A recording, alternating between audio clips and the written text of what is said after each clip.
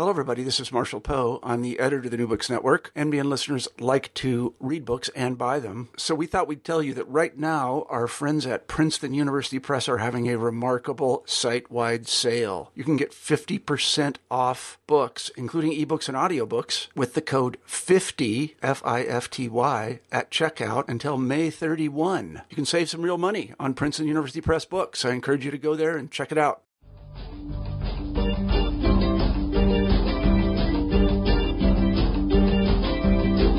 Hello, and welcome to New Books in Philosophy, a podcast channel with the New Books Network. I'm Carrie Figdor, Associate Professor of Philosophy at the University of Iowa.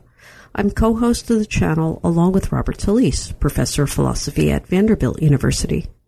Together, we bring you conversations with philosophers about their new books, drawing from a wide range of areas of contemporary philosophical inquiry. Today's interview is with Gualtiero Piccinini, who's Professor of Philosophy at the University of Missouri at St. Louis. His new book, Physical Computation, A Mechanistic Account, is just out from Oxford University Press.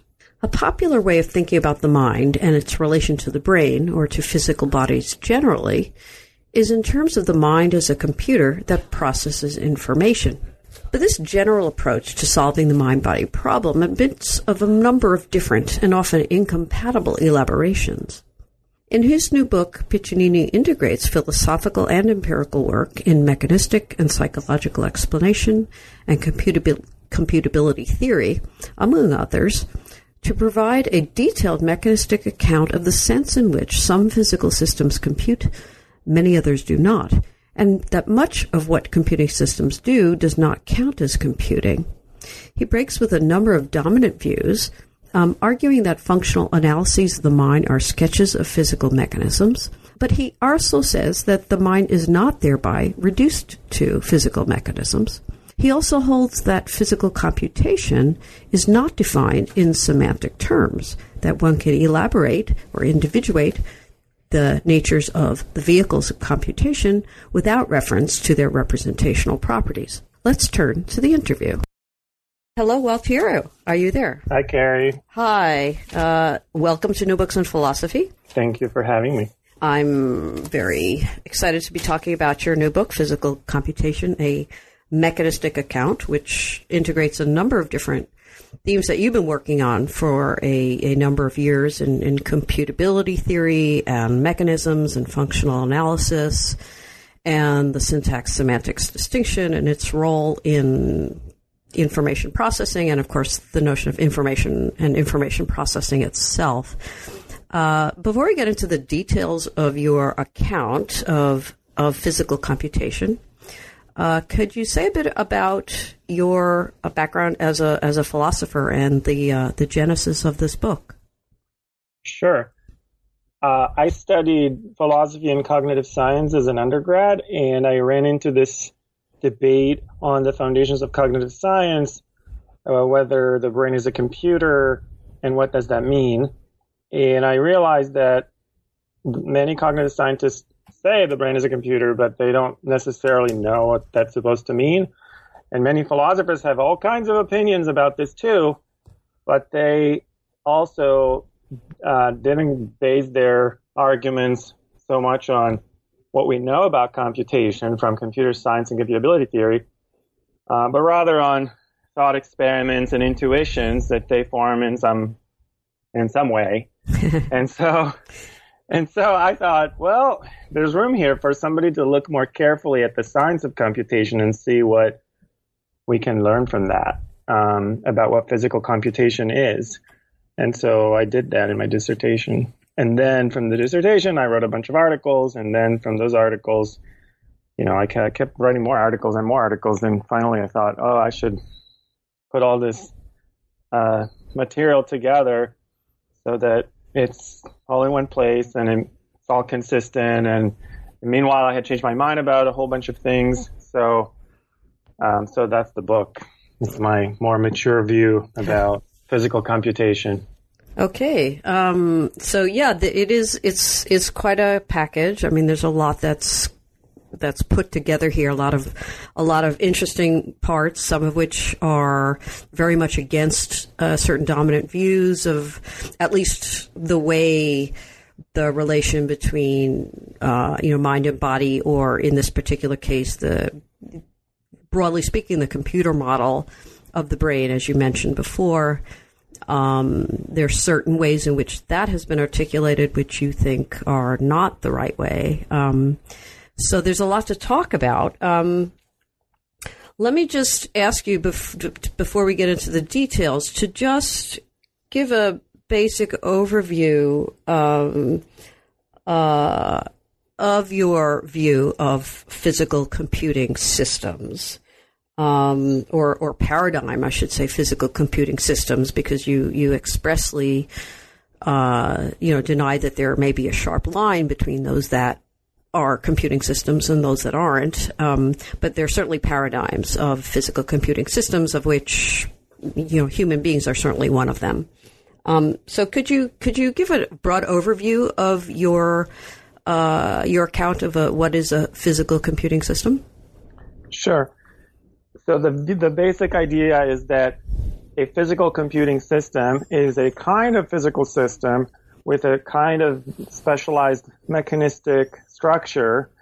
And what's special about it is that it has this a kind of function, and that function is to manipulate certain entities, I call them vehicles, and these vehicles are defined in abstraction from the specific physical properties that they have in any particular implementation. So you can have multiple different kinds of implementation of the same computational system. So there's this kind of abstract physical description of some physical systems that captures their special function, and that's what a computational description is. So it's objective, it's explanatory, it's abstract, and it only applies to certain kinds of systems. Okay, so there's a number of different concepts there that we should that we can unpack, and you do in the book. So one of the things that you say at the very beginning is that the view that minds are computers in some sense. And your idea that that we can explain the mind in terms of physical computing systems, you've gotten very different sorts of responses. Yeah, can I stop you for a second and sure. add a clarification? Mm-hmm. In the book, I try to stay neutral on whether the mind or the brain is a computer or is a computational system more generally. Okay. I do think that the view that it's a computer or a computational system captures something important about it, but I try to avoid taking this position in the book. So in the book I'm just talking about what physical computation is, and then whether brains or minds are computational systems, I'll leave it for separate work, for the most part at least. Okay. Well, maybe we can pursue that a little bit later, why you would want to remain neutral on that perspective.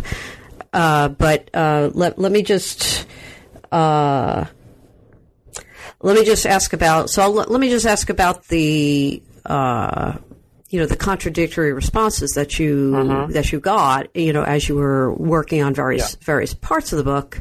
Okay, so there's a very common idea of and it's vague, of information processing. The mind is in some sense or information processing, and the brain is an information processor. And that's vague, and we don't need to. We can maybe go back to that issue later of what information processing is in your view, or at least how it relates to your view.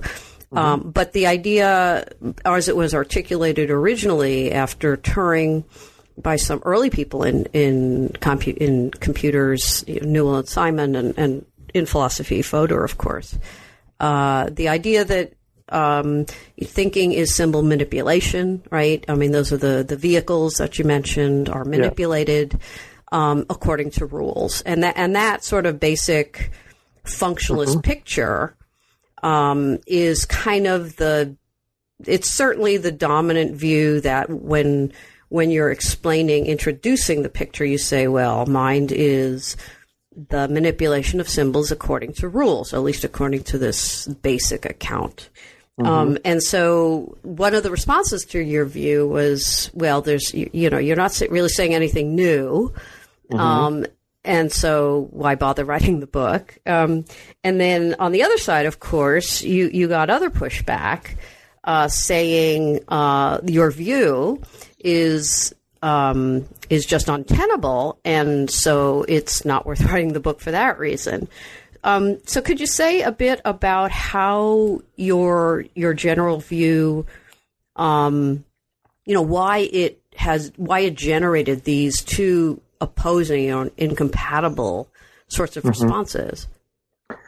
I can try. So I think this kind of an extreme skeptical response comes from the notion that computation is syntactic manipulation of these symbols, but based on their syntax or syntactic structure. And all I'm saying is just kind of relabeling this syntactic view or this formal view of computation in this mechanistic language. And there, I think that what these people are missing is that they don't usually have any naturalistic account of syntax or form, the formal properties of symbols, whereas I give a non-circular account of the kind of mechanism that constitutes computation. So I go way deeper into a non-circular naturalistic account of computation, and there's a lot more to it too.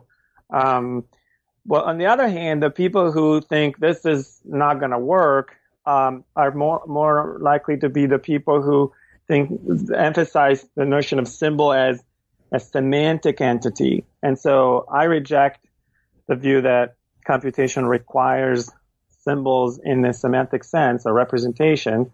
And so these people would just say, well, that's just not going to work. Computation requires symbols, requires representations.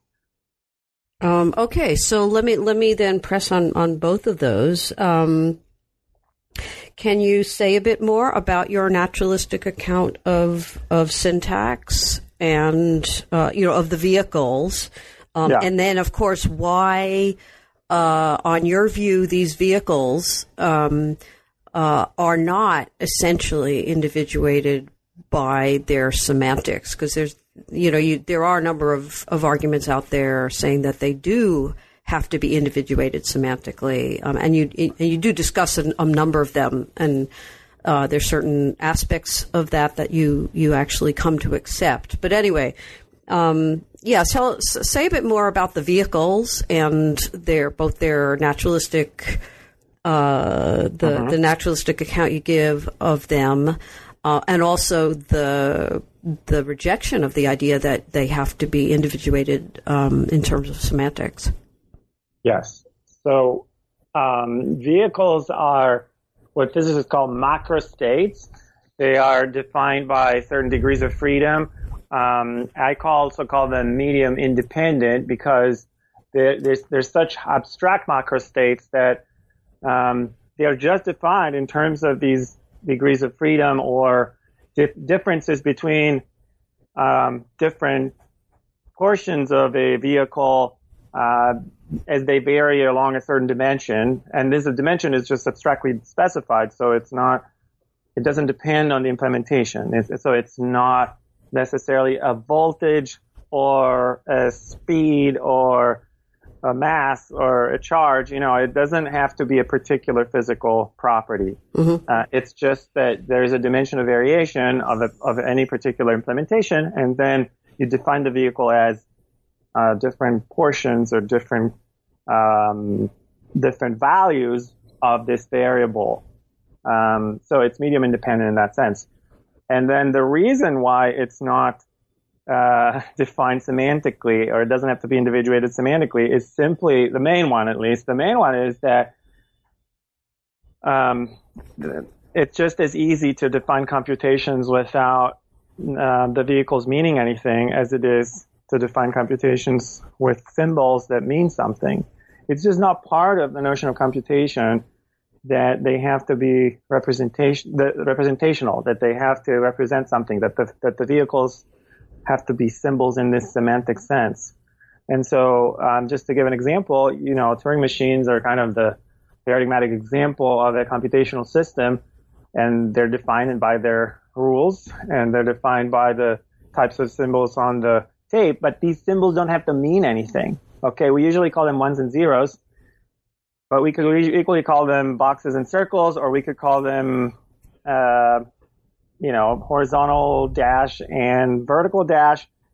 It doesn't matter, and they don't have to mean anything. Mm-hmm. And you can define the entire discipline of computability theory, the whole mathematical theory of computation, just in terms of meaningless letters, without assigning them any meanings. So it's just more general if you have an account of computation that doesn't require the symbols to mean anything. Okay. I guess the this kind of gets us starting into your view of functions here, because people, well, even going back to David Marr and his different levels, and others, Oron Shagrir, and have argued that you need a semantic interpretation in order to understand what is being computed at all. And although you do have a notion of function that plays an extremely important role in your account, that particular idea that I wasn't sure how that particular defense of the idea that you need that semantics is kind of integral to understanding computing machines. That particular idea about function doesn't come in as part of a demand or requirement for semantics. It comes in a different sort of way. So could you explain? I guess explain why the notion of function and how and what kind of notion of function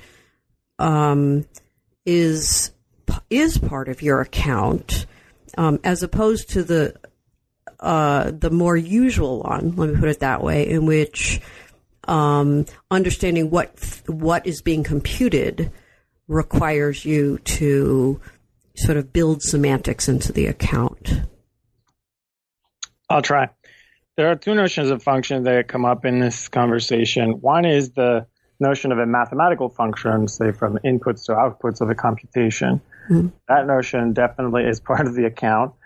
So it is an account of physical computation. It's an account of how certain physical systems can take certain kinds of inputs and return certain kinds of outputs, and those outputs are a function of the inputs in this mathematical sense.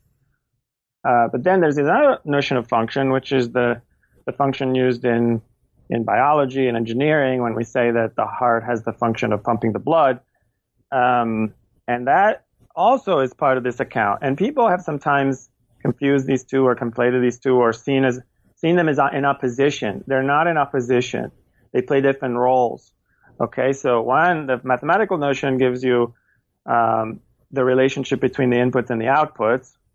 And the other notion, the kind of biological notion of function, gives you a resource with which you can describe what the function of this system is. So in this case, the function of a computational system is to compute a mathematical function. Okay. The teleological function, if you will. The teleological function of a computational system is to perform a mathematical computation, which means is to compute a mathematical function. Okay, so the biological notion, as you just mentioned, is a teleological one, but at the same time, you argue that the relevant sort of function. It doesn't depend on its history, its ideology. It's rather a matter of what it can do, like now, or maybe now in a context or something like that. So more its current causal powers rather than its evolutionary history. Could you explain that notion of function a bit more? Sure. As soon as somebody says teleological function, they open up a huge can of worms. That's right. And I used to try to stay neutral on that. I used to say, there are these proper functions or these teleological functions. And I would get so many people say, well, you have to tell us what you think those are. You can't just say proper function without giving an account of proper function. So eventually I did. And so I was not entirely satisfied either by these evolutionary or selectionist accounts of function that are so popular in philosophy of biology, or by the system-based accounts of function, that go back to Robert Cummins, that are also popular. And so eventually I settled on what I would call a more an intermediate position, between the two extremes, and that's in the family of goal contribution accounts. Goal contribution account is a term that I get from Christopher Borst. So my account is not quite Borst's account, but it's in the same family. Okay, so it's an account of teleological functions. So there is a teleological aspect to these functions, meaning they are directed at something in a sense. Okay, they have a purpose, or they have a normativity, and even if it's a very minimal notion of normativity, it's not ethical normativity. Mm-hmm. And so that distinguishes them from Cummins' account. But this normativity doesn't require you to look at the history. It just requires you to look at what these functions contribute to the organisms that either possess the subsystem, in the case of biological traits, or that build and use the artifacts, in the case of artifacts. Mm-hmm. Okay, so let me just circle back to the semantic question. Yes. It sounds like, well, let me just sort of rephrase it now. One of the, Mars top level, for example, the computational level, and I don't want to sort of pin anybody down. That's just his label, right? We know that.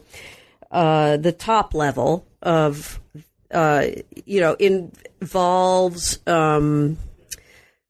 knowing sort of what the computation is for, and that kind of all that, as well as the algorithmic level of specifying the rules that compute whatever goal that is, and then of course the physical mechanisms. I think some people argue that is the idea that you specifying the goals are going to involve the sorts of relationships to the external world that at least some of which will count as semantic relationships.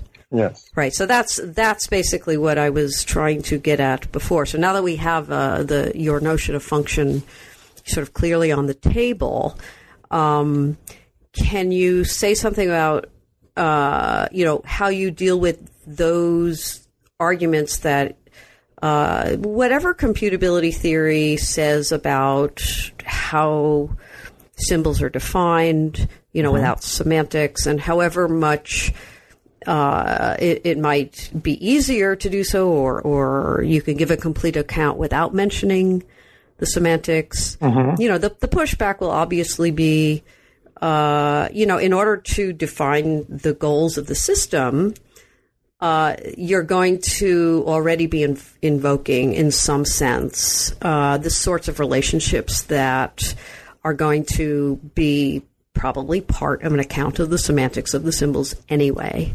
Yes. And when we do cognitive science, cognitive neuroscience, the goals or even the functioning of the vehicles are going to be defined in terms of very, very distal properties of the environment, and so semantics is going to be part of the way that we individuate the vehicles. It's going to be part of the way that we individuate the goals, and so these two things are all mixed together.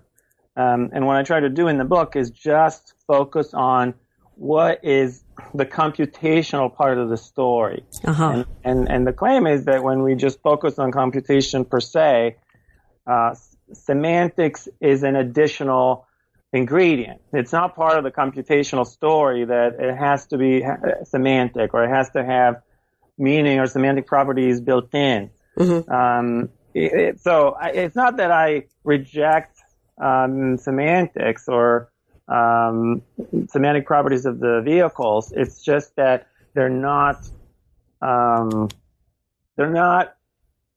of the core computational explanation.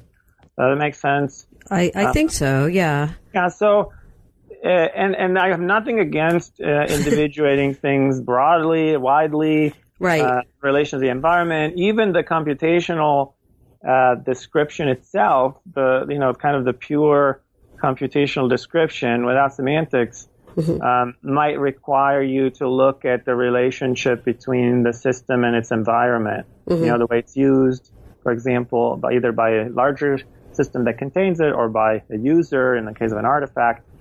So it's wide individuation.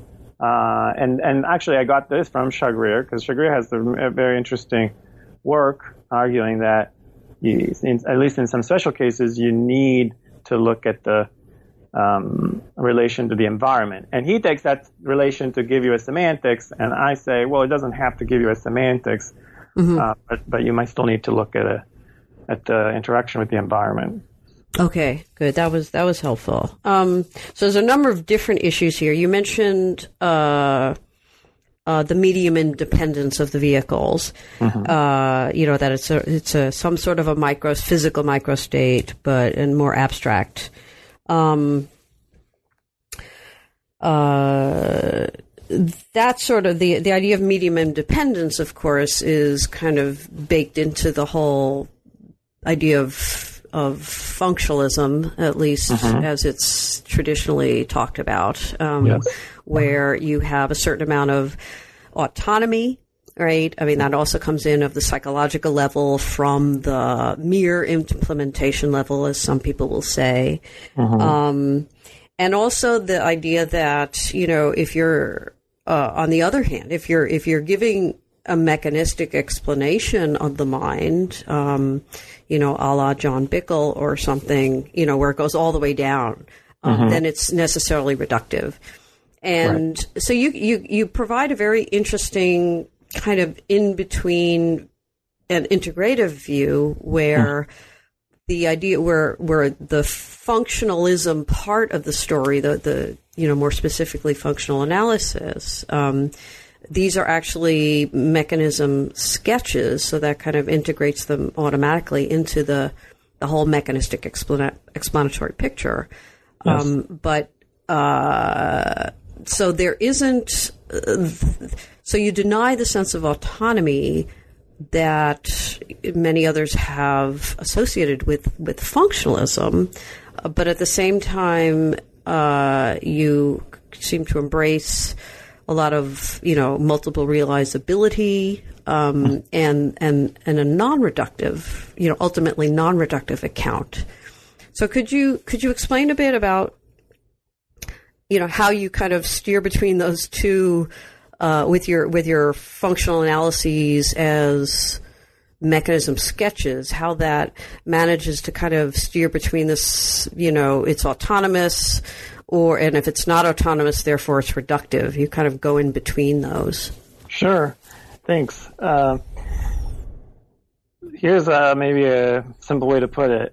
Actually, before I say that, let me just mention that medium independence, which I stress as part of this account, is an even stronger condition than multiple realizability. So it entails multiple realizability. but multiple realizability does not necessarily entail medium independence. So medium independence is stronger, meaning, somebody might be multiple realized because, let's say, it's a functional kind. For example, classical example, a mousetrap. A mousetrap, you can build a mousetrap in lots of different ways. But all mousetraps have to manage the same kind of medium, namely mice. Whereas if something's genuinely medium independent, it's not defined in terms of a particular concrete kind like mice. It's just defined in terms of differences for different portions of a vehicle. Mm-hmm. So like if the vehicle were mice, it would be, say, the number of mice involved. But you could do the same without using mice, but using little stones or using books, as long as they are capable of coming in different numbers of items, mm-hmm. right? So medium independence is even stronger than multiple realizability. That being said, then the question is, how come then do I deny autonomy? And I think that maybe this can be put in this way. So people used to see the relationship between these different levels, the computational level and what they call the implementation level or the mechanistic level. Of course, I don't quite draw the distinction that way because to me they're all mechanistic. Right. But they used to see the relation between the higher level and the lower level as either they are the same and then the higher one reduces to the lower one, or they have to be distinct. They're distinct levels, and then the science at the higher level becomes autonomous, or even the level itself can be said to be autonomous. And what they didn't typically consider in this debate, at least, is that there's a third option, which is that the higher level is sort of an aspect of the lower level. It's not identical to it. It doesn't include everything that the lower level includes. The lower level description includes, if you will. Mm-hmm. But it is one aspect of it, or one part of it, or a subset of it. And there's a whole literature in the theory of properties, that defends this view that higher level properties are a subset of the lower level properties. So, and it's related to this literature, but it didn't quite make it into the debate on computation, at least physical computation. Mm-hmm. So that's why I say that the computational levels, plural, because there's many of them, are neither distinct from the lower levels nor identical to them. They abstract away from some aspects of the lower levels. Mm-hmm. And in order to understand them, you still have to understand the relationships. You have to understand what you are abstracting away from. So they're not autonomous. Okay. So let me, just sort of channeling somebody who might not find that view of autonomy strong enough. Mm-hmm. I recognizing that there may be different degrees of autonomy, but somebody who, classically like Fodor, I suppose, who says, you can, our explanation of the mind, and, modulo your comments early on that, who knows if the brain is actually a physical computing system or not, on your view. Let's just, for the sake of argument, include the brain. Sure. And I defend that elsewhere. So. Yeah. No so, okay. In any case, so somebody like Fodor, or somebody who wants a stronger form of autonomy, if not, actually a substance dualist view, might find that thinking of the mind or the function, the processing that we call cognitive, is just sort of an abstraction, puts constraints on it that they wouldn't want to, that they don't think are needed, or that just aren't part of a proper explanation or a complete explanation of the psychological level. And in other words, you can do your complete psychological theorizing without referencing any of the physical stuff. And I take it that, that would be a very strong view. I take it that if, on your view, the idea that the functional analyses are mechanism sketches, the view that you articulate with Carl Craver, I think, it seems to imply that no, there are going to be important constraints on psychological theorizing that come from the so-called, mere implementation level, which would not be mere on your view. So could you address that sort of, pushback, if not, Sure. Objection as such? It would just be, no, we should and could and can do psychological theorizing, and we really don't need to know, where in the brain things are happening. That's fine for clinical neuroscience, but it's, it doesn't matter for psychology what sorts of the physical constraints, whatever they are so broad that they're just not they're not necessary in terms of what we need to think about when we're thinking about psychology. Sure.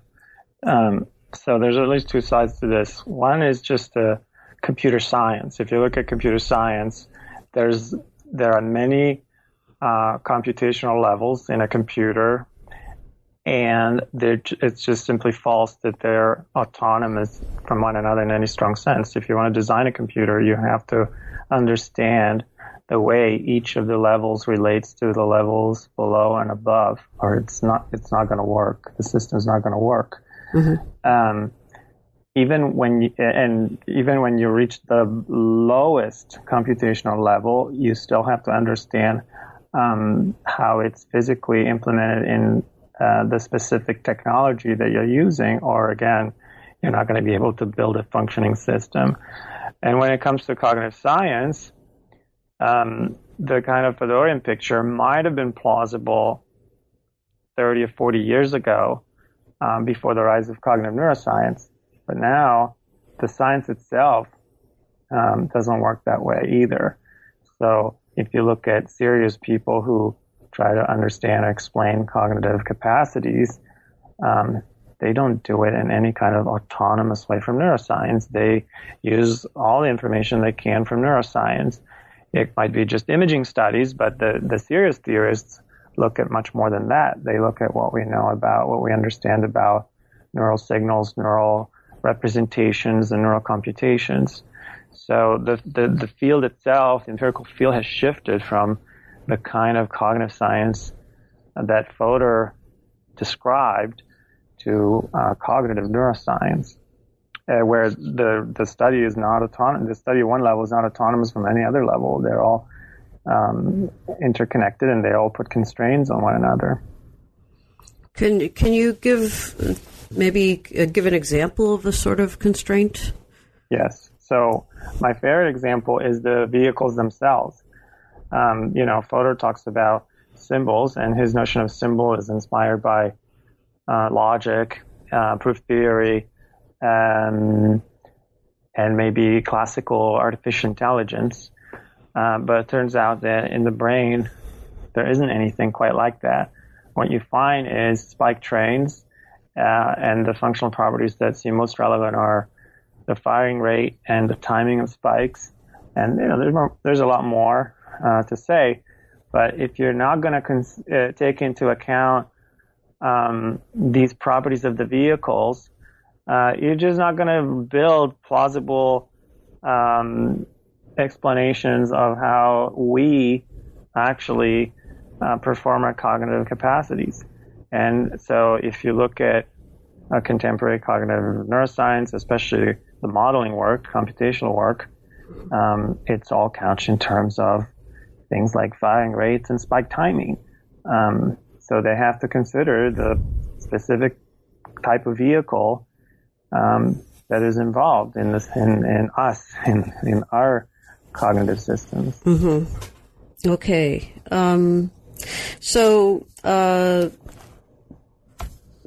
since you're just talking about vehicles, so the you summarize your account at a number of different places in which the computing involves as you mentioned before, a goal-directed goal-directed function. Where the function is in terms of a contribution towards a goal, and this involves manipulating vehicles. Based, as you put it, based just on differences between different portions of vehicles, according to rules that are defined over the vehicles. Can you have vehicles that don't have parts? I'm not sure what you mean by that. Well, if the vehicles are manipulated based on differences between different portions of the vehicles, that seems to imply that that there could not be a vehicle that does not have portions. Right. Okay. I think I understand. Yes. So you cannot have a computation in which there's only one kind of symbol, for example. So everything is just a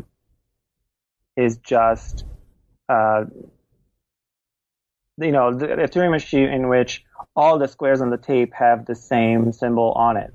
There have to be at least two. At the very least, there have to be blank squares and squares with a symbol on them.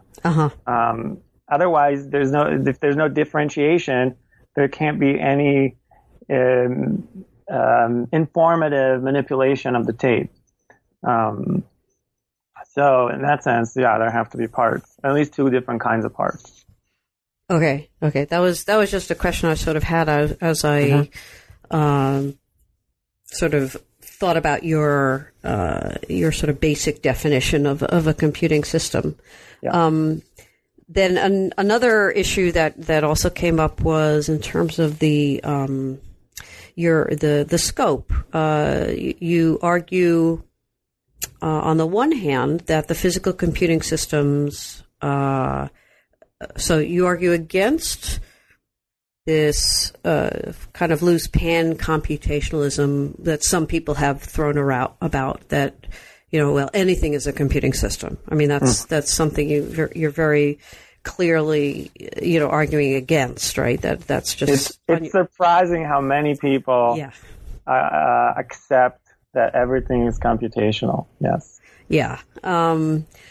But on the other hand, so part of the question is, what are they doing? What are they not capturing that you are? But from the other side, your view is not just restricted to biological systems, but also to some, to at least potentially some artificial systems as well. So could you say a bit about the scope of your account from both those sides? Yes. And it has shifted over the years, but it's always been against pan computationalism, against the view that everything's computational.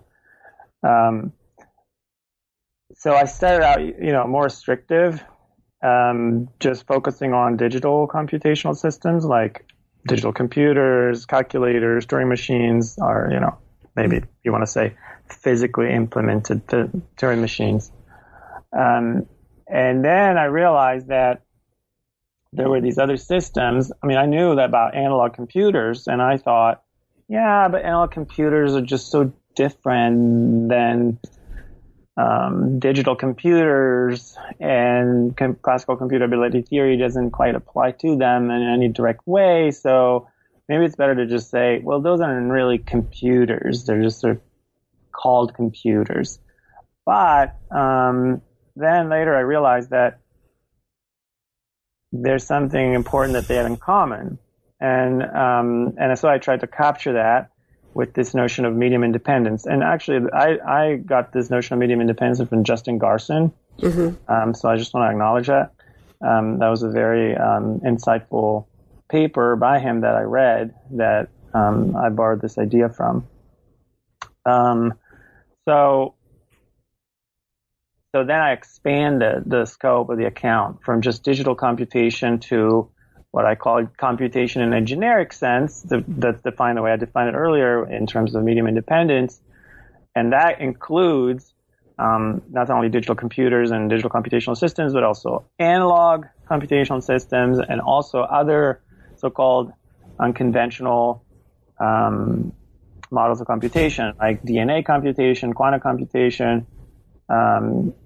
There's a whole range of these unconventional types of computation that computer scientists study these days, and they should be captured by an adequate account of computation. But that doesn't mean that everything's computational. Mm-hmm. So again, you can build a computer out of anything, but this anything has to be regimented in very complicated, specific ways such that it manipulates its degrees of freedom in accordance with certain rules.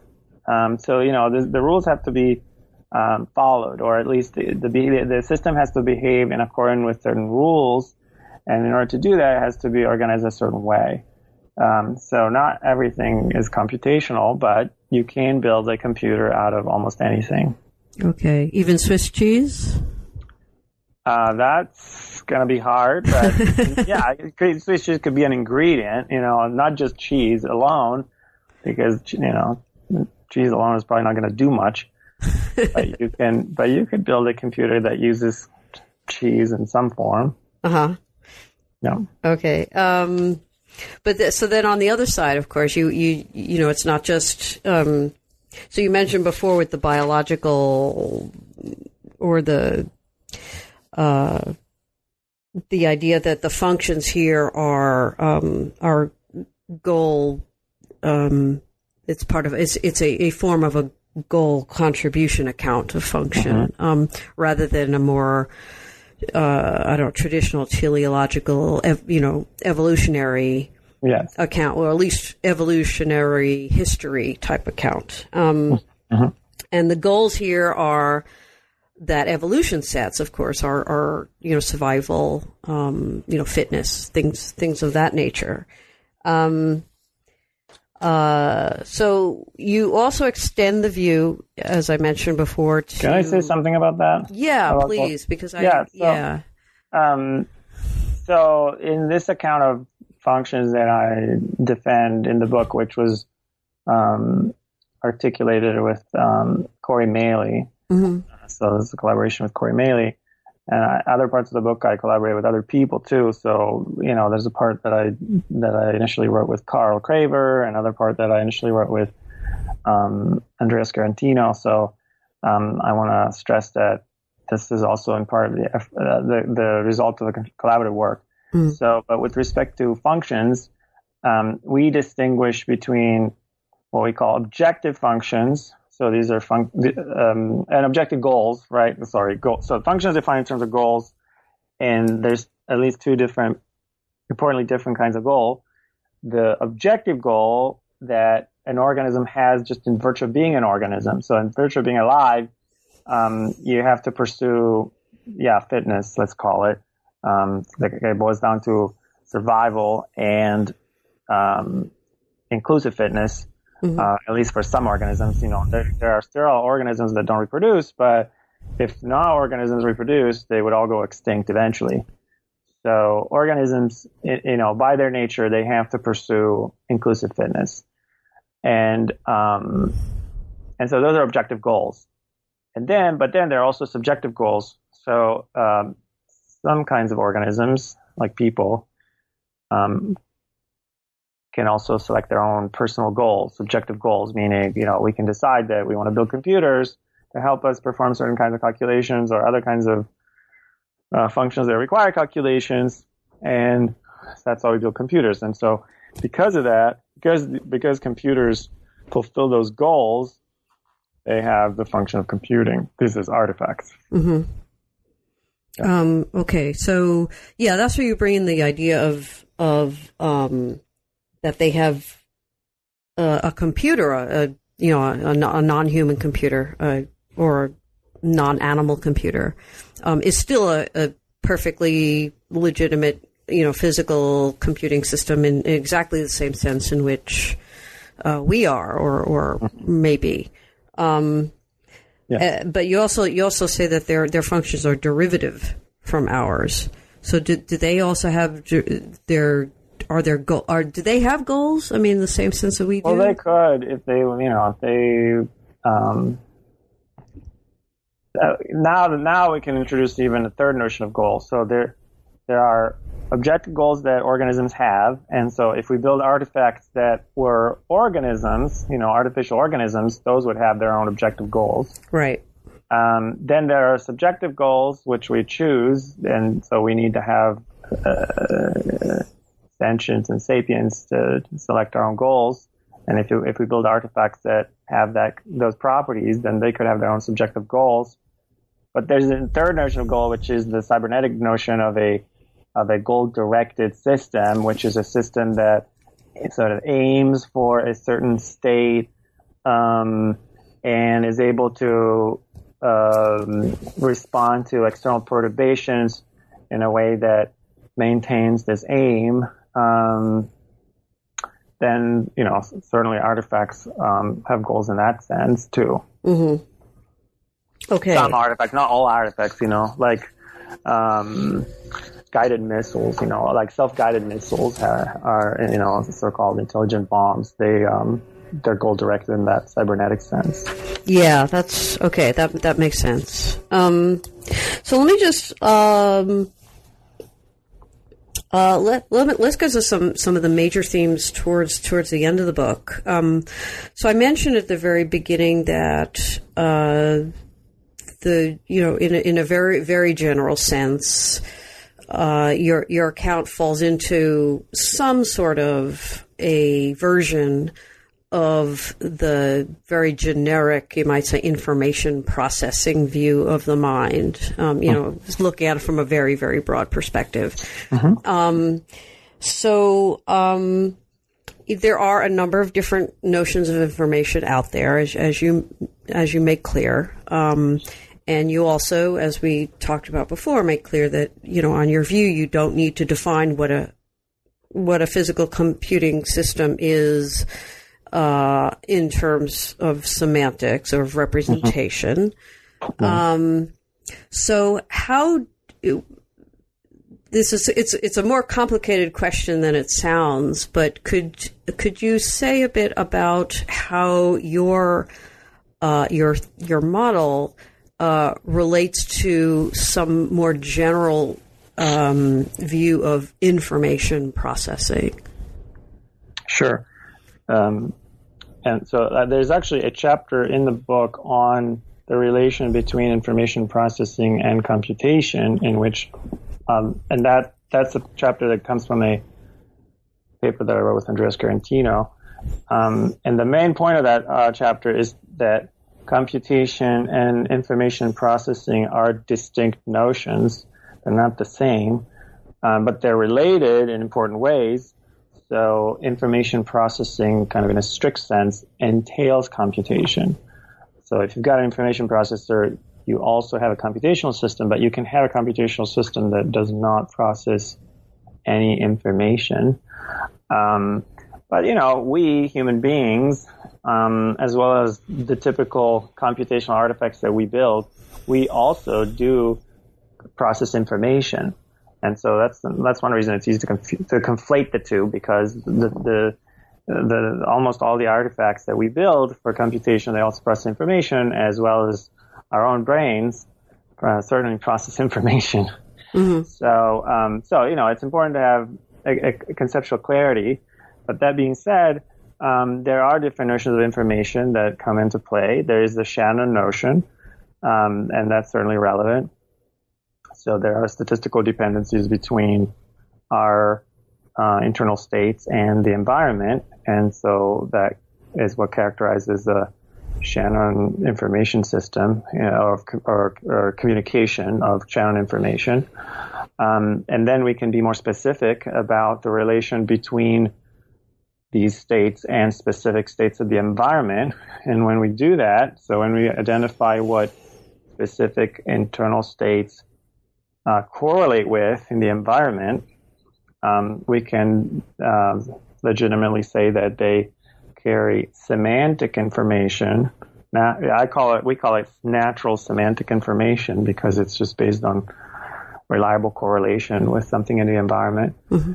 So, for example, my perceptual state that correlates with the presence of pens in my visual environment carries natural semantic information that there are pens in my visual environment. Mm-hmm. And then there's another important notion of information, which is what Andrea and I call it non-natural semantic information. And the term non-natural comes from Grice. Grice distinguished between natural and unnatural meaning. And so we distinguish between natural information, which is roughly Grice's natural meaning, mm-hmm. and non-natural information, which is roughly Grice's non-natural meaning. Mm-hmm. And I think that, it's still a unsolved problem how to give an account of non-natural meaning or non-natural information in naturalistic terms. There's a whole literature on that, and the book doesn't really get into it at all. But coincidentally, I'm right now working on that, and I'm writing some papers on this topic. So, so stay tuned because there's new work coming up on precisely this. Yeah, well, it is. I mean, you do talk about a little bit about a miscomputation in the book. In fact, it's one of the desiderata you thought for a adequate account of computing, that you should be able to give an account of miscomputation, which would not, of course, be misrepresentation of any sort on your view, right? Right. Well, let me just. I want to. We haven't said anything. I haven't said anything about Turing or the Church Turing thesis about, which is one of the basic sort of theses in computability theory. Yeah. You do go into some computability theory to some extent in sort of setting up the view and discussing it at certain points. But at the very end, you defend what you call a modest physical church Turing thesis, and this modest church Turing thesis or physical church Turing thesis puts certain limits on what will count as computing in a physical system. So could you say a bit about, so there's the original church Turing thesis, then there's what you call the physical church Turing thesis, and then there's these different versions where you think that, the most defensible one is where computing is somewhere between being an effective procedure, right, in the very strict sense, and yet is not as broad as just like any physical process. Right. Yes. So what I would say is the church Turing thesis is a thesis about which functions are computable, and then you can split that into which functions are computable by a mathematical algorithm. That's the kind of the mathematical church Turing thesis, and that's the one that Turing directly defended, and Church directly defended, and other people, and it's pretty, it's relatively uncontroversial. But then there is the question of which functions can be computed by physical systems. And that's where there's been a lot of debate and, in my opinion, some lack of clarity. And I think that once we gain enough clarity, we can see that not any physical process should count as a computation. The physical processes that should count as computations are those that can be used by an observer to determine the values of a function that's specified in advance, if you will, So the observer has to be able to set up the physical system in response to specific input, and then wait some time and receive an output that stands in a certain functional relation, mathematical relation to the input. And that relation has to be known. It can't just be random. So that when those constraints are in place, then it's very plausible, given the evidence that we have right now, that for all intents and purposes, the functions that can be physically computed are at most the ones that are computable by Turing machines. Mm-hmm. So that would be a modest physical version of the Church-Turing thesis. Okay. So I think we're close to running out of time, and I do want to get to the usual final question, which is, what's next for you? You mentioned certain work in information or representation or semantics. Could you say a bit about what's on your plate next? Sure. It's way too much to give an exhaustive list, but currently the main project would be to write this sort of the sequel of this book, which would be a book on explaining cognition mechanistically, which includes neural computations and neural representations, and explaining information processing, right, including semantics, naturalistically and scientifically. And I've published a number of papers on this, but this is such a big topic, so it would be good to have a updated account, that takes in that includes multi-level mechanistic picture that incorporates neural computation, neural representation, that's consistent with contemporary cognitive neuroscience. So that's what I'd like to finish in the not too distant future. There's been work by other people in this area, but I think there is a lot more to say, some of which I've said, and so I'd like to publish a book about it. That's the main thing.